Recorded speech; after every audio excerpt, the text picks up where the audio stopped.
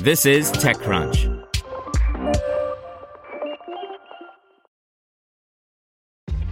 This episode is brought to you by ShipStation. You know, some things take a lot of work, like sending little robots to far-off distant planets. And just as that's challenging, so too is running a successful e-commerce business, especially when there's so much to do. So I want to introduce you all to ShipStation. Now, I love using ShipStation because of its easy-to-use dashboard, which makes managing orders and printing labels a breeze and super smooth. Oh, and the customer service is just out of this world. It's exactly what you need to help grow your business. Sign up for your free 60-day trial at shipstation.com/technews. That's shipstation.com/technews. This podcast is supported by Tools and Weapons, the podcast hosted by Microsoft Vice Chair and President Brad Smith.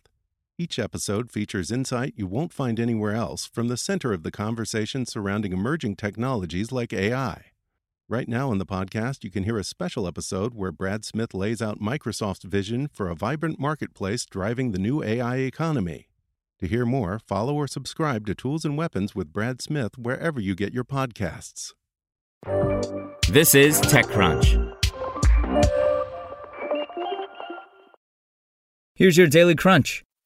Apple is rolling out several new resources for elementary school students, including a new Everyone Can Code Early Learners Activity Guide.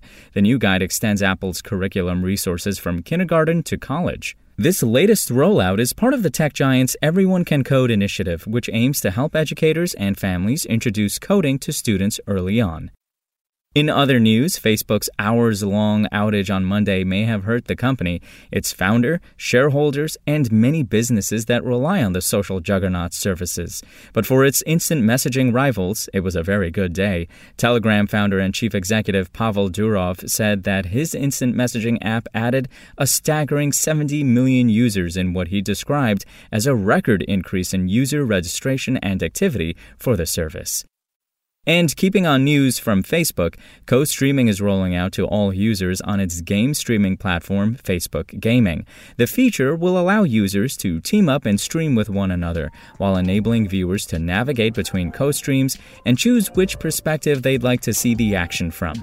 The feature had previously only been available to streamers in the service's partner program, but is now seeing a wider release.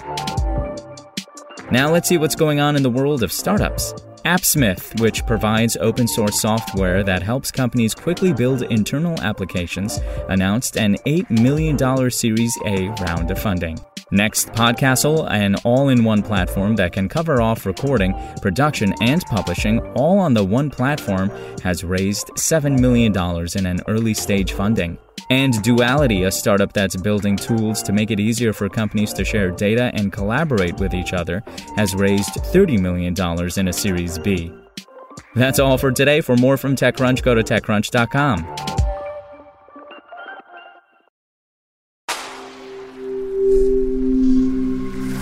Spoken Layer. To hear everything you need to know about the week's top stories in tech from the people who wrote them, check out the TechCrunch podcast, hosted by me, TechCrunch managing editor Daryl Etherington.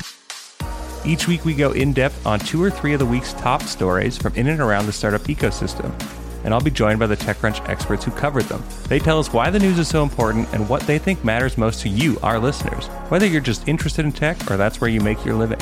New episodes drop every Saturday morning, so be sure to subscribe to the TechCrunch podcast wherever you listen to podcasts.